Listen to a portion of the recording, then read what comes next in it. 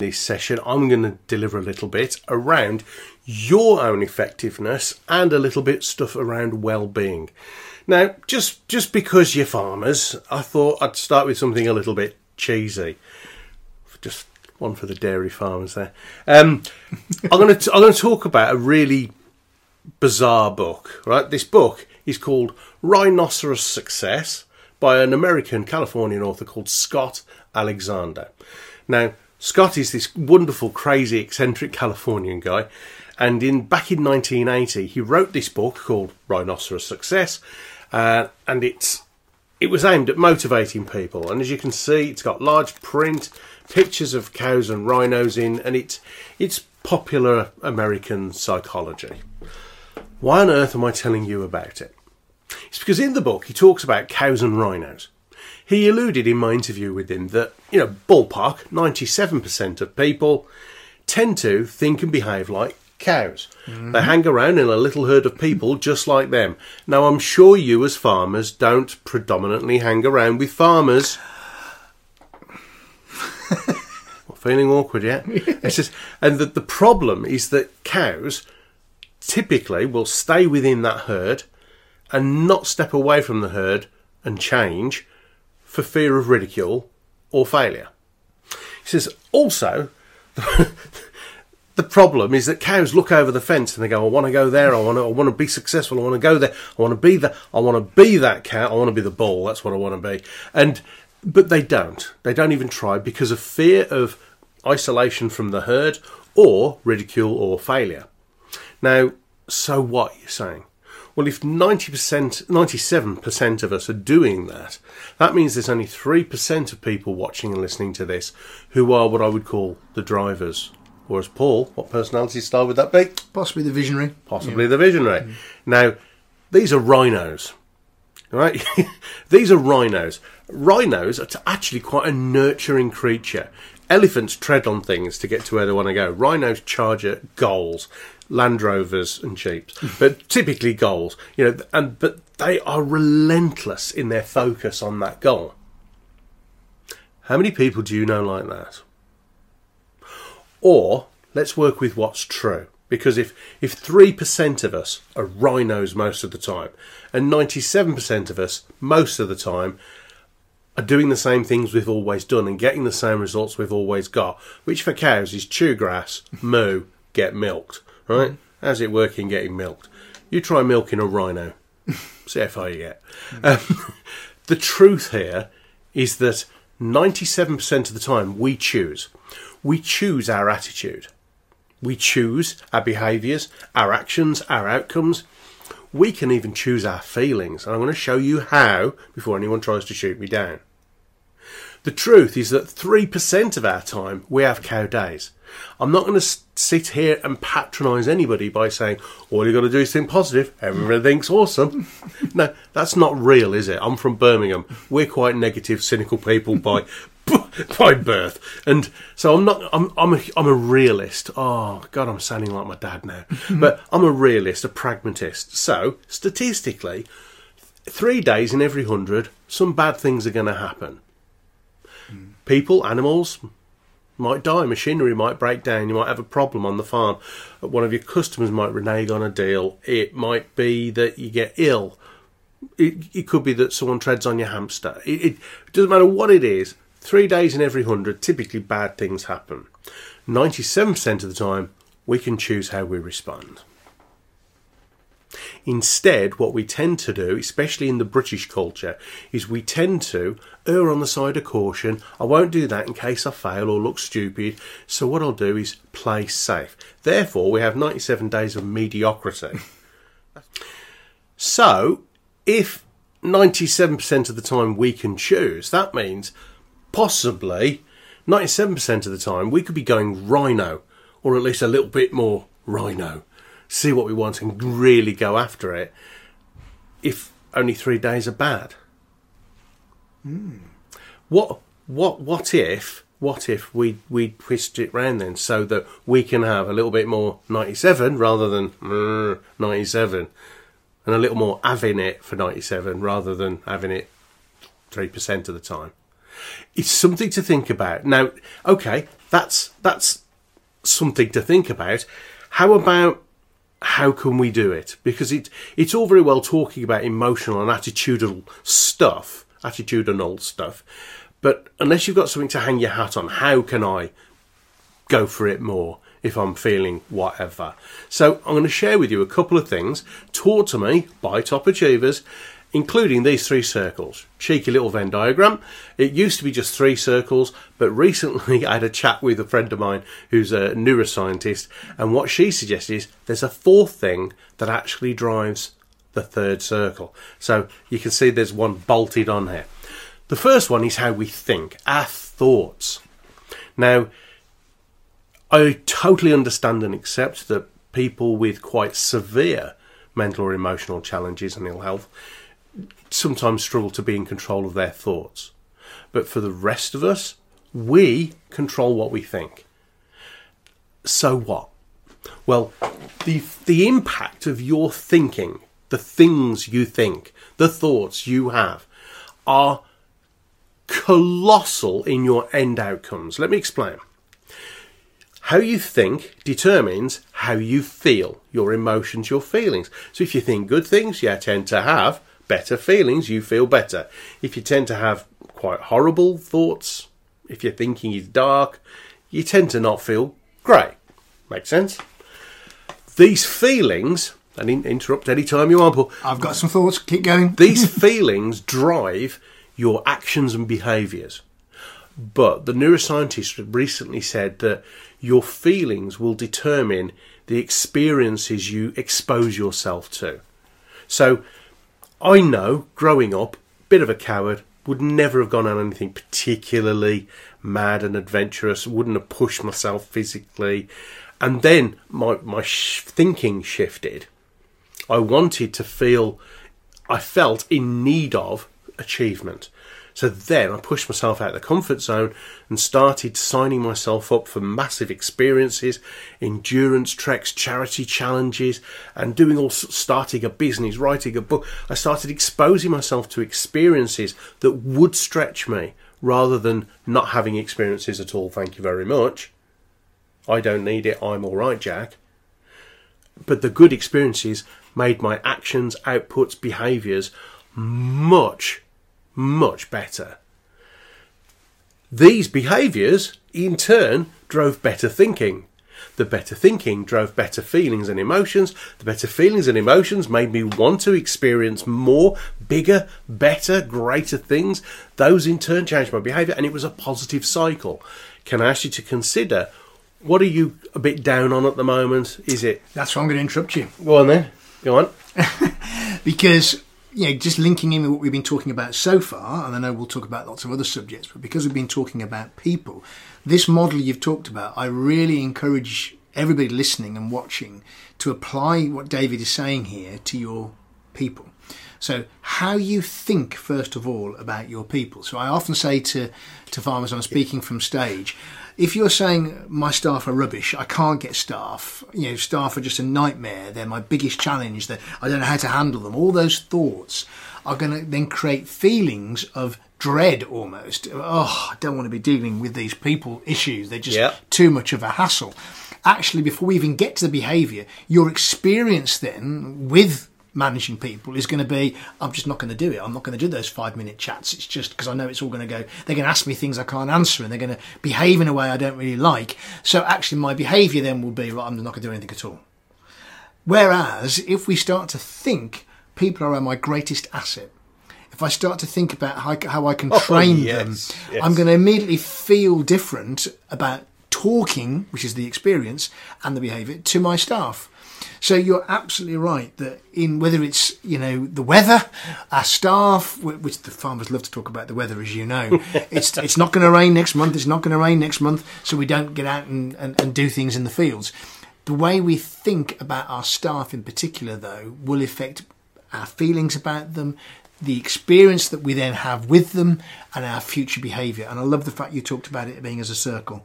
It just then perpetuates. So often what happens is people say, do you know what, I can't deal with staff, I'm just going to outsource it to somebody else and let somebody else worry about it. But if we can change that thought, that cycle, I guess you're saying, Dave, that it can be changed. So if we're in a circle, it can 10 change. minutes a day, anything can change. Yeah. So can we change our thoughts, though? How do we change our thoughts? It's about noticing what you notice. Right, okay. Most people aren't aware how negative their thoughts are. And I'm putting my hand up straight away here. My wife would... people say, Dave, you're a motivational speaker. You must live in this fantastic, positive bubble in your house. Do you ask my wife? I'm a grumpy middle-aged man. Sometimes all of us need to check what we're saying, what we're thinking, because the impact is colossal. You've just given a great example of the positive impact of that cycle just getting better and better. Happy team, happy farm. Blah, blah, blah. Think that, eh? But also, sadly, many of us, especially these days, know people who have allowed their thoughts perhaps to control their feelings in not such a good way. So therefore, they've either had bad experiences or not left the house and had any experiences at all. And their behaviours, actions and outcomes tend to be not good, and because of that it reinforces the negative thinking, the negative feeling, and that's when we can get into deep emotional well-being issues and mental health issues. And you talked before about a guy called Chris Akabusi who said don't look up to people but look into people, look into what they've done. So how could a farmer who's struggling, and there's lots of farmers out there now that are struggling with the financial side of farming, they're seeing the cost of their fertiliser and their feed go up, they're seeing the price of their product go down. How can we change? Because it's all very well to say, let's just think positively, but you can see how that could get into a cycle. So what's your recommendation, David, about how we can change that thinking? What do we need to do to change our thinking about something? Great question, Paul. This comes back to an emotional intelligence question called work with what is true. Okay. So what we first have to do is work with what's true. And if you're thinking something bad, give me a scenario on the farm that could cause a farmer to not feel good. It will be the milk price. If I'm a livestock farmer, dairy farmer, the price has just gone down. Okay. So I'm now getting less for my product than I was before. Makes and sense. in some cases, actually the price I'm selling my milk for is less than the cost of producing it. So I'm automatically making a loss. Tell me how I'm supposed to feel good about that, Mr. Hymer. Okay, well, what I would suggest in that situation is that you accept what is true in the situation. Right. What is true is that you're not getting enough for your milk. So you got options. Now, some people don't... Nobody likes to be told, oh, you've got options when you're feeling grumpy, because you like to be... It's kind of self-pitying. We like to sit in this bubble of pity party, as I call it. We're throwing a pity party.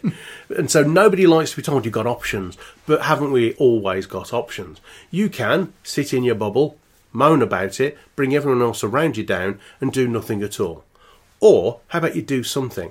You mentioned Chris Akabusi. Why don't you go and find a farm within your county, somewhere commutable, and do a Chris Akabusi. Go and find a farm where, I don't know, Julie and Steve are running their dairy farm, and actually they're finding a way to either compensate for that loss of money or make the productivity and the yield better and increase the yield so that they earn more to make up for that shortfall, or maybe they've diversified or done something positive, productive. And don't just go and say, what did you do? Can I ask you to look at the top two circles? Go and ask them how they think and behaved. How did you think? How did you behave when that happened? And be honest with them. Just say, I think I might need some help because I don't think I responded as good as I could have done to this situation. It appears you have. Is the first bit, and maybe this is what separates, exceptional achievers from those who achieve but struggle, is catching our thinking. So what can often happen is that, and particularly if you're a dairy farmer, the milk price fluctuating. Last year it was quite high, yet costs were high, and some farmers may have had a more successful year in 2022 than they're having in 2023. But it's very easy, isn't it, when costs go up or our sales price goes down, to immediately go, well, you called it a pity party, And I've seen, there are examples, I think we'd all agree as farmers sometimes, we can get together and go, woe is me, it's a nightmare, don't they know what they're doing? The general public don't want to pay enough for our products, and the government are not supporting us enough, and we can get into that, what you loosely called a pity party. So is the first thing to at least have this self-awareness to capture our thinking and think. And one of the questions I often have is this thinking helping or hindering me? Is it helping or hindering me? Yeah. Almost the start point. So is it going to help me resolve things to think the way I'm thinking, or is it going to is it hindering me? And actually, in many cases, when we get into that victim pity party mode, it's not helping us at all. It is hindering us, because it's when our costs go up and prices go down, there is an opportunity. I think the seed of equal benefit in every adversity, or whatever the phrase is. Yep. Is it the opportunity to look at diversification? Is it the opportunity to look at some land that we're not using effectively to maybe rent it out to somebody else? There will be solutions, and I would suspect that those who are at the top of their game, it's that thinking that's the difference. You know, the behaviour can be similar, but it's that if that initial thinking is right, there's a challenge here and I'm going to overcome it through creative thinking, or go and finding somebody and say, Julie and Steve, I think it was, what was your thinking when you heard about the milk price drop, or the fertiliser cost increase, or the I can't get hold of labour? What's your thinking? And certainly in my experience, when I meet farmers who are what I call the more progressive farmers, they are embracing change. Is this about change as well? Is this about managing change in terms of our thought? Totally. It's about managing change within the industry, on the farm, within your families and ourselves. And you're either resistant to it, in which case, can I humbly suggest, the pace and relentlessness of change now is so fast that if that's you, you're going to get run over standing still. So instead of embracing change, drive it. If you're in control of driving it, your thoughts are better, your feelings are better, you'll have better experiences, and the outcomes of your behaviours will be good. Wonderfully, going back to what you were saying, it's about noticing what you notice and how can you remind yourself? Well, we've got all these miracles of modern technology in our pockets. Why don't you set a timer to silently vibrate every hour on the hour, and when it's in your pocket and you feel it vibrate, do two things. Firstly, go, because why wouldn't you? Second time, I wonder what you were doing. Rubbing his knee. Yes, nothing to do with me, I can assure you, that level of vibration. Second thing, for the next 5 to 10 minutes, check your thinking. Check your thinking. As Paul would said, is this serving me? Is it taking me closer towards or further away from who I want to be? And so much of our thinking as humans, I think, and partly it's our protective mechanism, it's our fight or flight response, will be looking to protect us, and actually will, therefore a lot of our thinking in terms of expansion and growth actually hinders us from that, because we want to stay safe. We want things just to be as they were. And managing change is maybe a whole subject we'll talk about on this programme at some point. Yes. Because it is, how we manage change does begin with our thinking. Very true. In fact, almost, is there anything that doesn't begin with our thinking? I can't think of anything that doesn't begin with thinking. The people who taught me this said, even Albert Einstein says, everything ever invented first started with a good idea. Yeah. How we think determines everything. And I always remember a person that you and I both know very well, someone called Peter Thompson, one of my very first sort of people I followed for the legend that is Peter Thompson, exactly. He used this phrase, what you think about comes about. And I've never forgotten it. Lots of Peter's work I remember still. I doubt they'll listen to this, but if you did, Peter, thank you for that. But he says, what you think about comes about. And it's such a good reminder that if we have to stop ourselves, just pause. I love the idea of the vibrating phone, just to give you a reminder. Right, what am I thinking right now? Is my thinking helping me or hindering me? And that can just be those little checks during the day, which then has this circle, doesn't it? Of it has a genuine impact. Yeah. If we think, and it's not just about, as you said, sort of being very Pollyanna and everything's perfect and positive thinking. You said you were a realist, and it's about sometimes noticing what you notice again. Is this real, or am I just imagining this? Is this problem I'm seeing in front of me actually a problem, or is it just something I'm imagining? And reinforcing what you said earlier, which is, once you say, is this real? Well, if it is real, accept it. Yeah, acceptance. Accept it. Well, that's true. What can I do about it? Rather than, this is all rubbish. I might as well just sulk then. And go down the pub and moan with everybody else. Yeah, absolutely. Let me give you a terrific... I wasn't going to share this example until I talked about goal setting in a later episode, but I think it's a great thought. I spoke twice for another organisation of people who farm the soil without ploughing. And they... the first time, I taught them how to set and achieve big goals, and some of them went off all full of excitement. And one guy came up to me and he says, I want to win the British Ploughing Championships. I thought, wow, there's a hobby. Yeah. That's very, very farming niche goal, but okay, great. And he says, but, and he was a bit, and his thoughts weren't exactly, he says, but this is it, I'm going for it. I went, awesome. So we went rhino.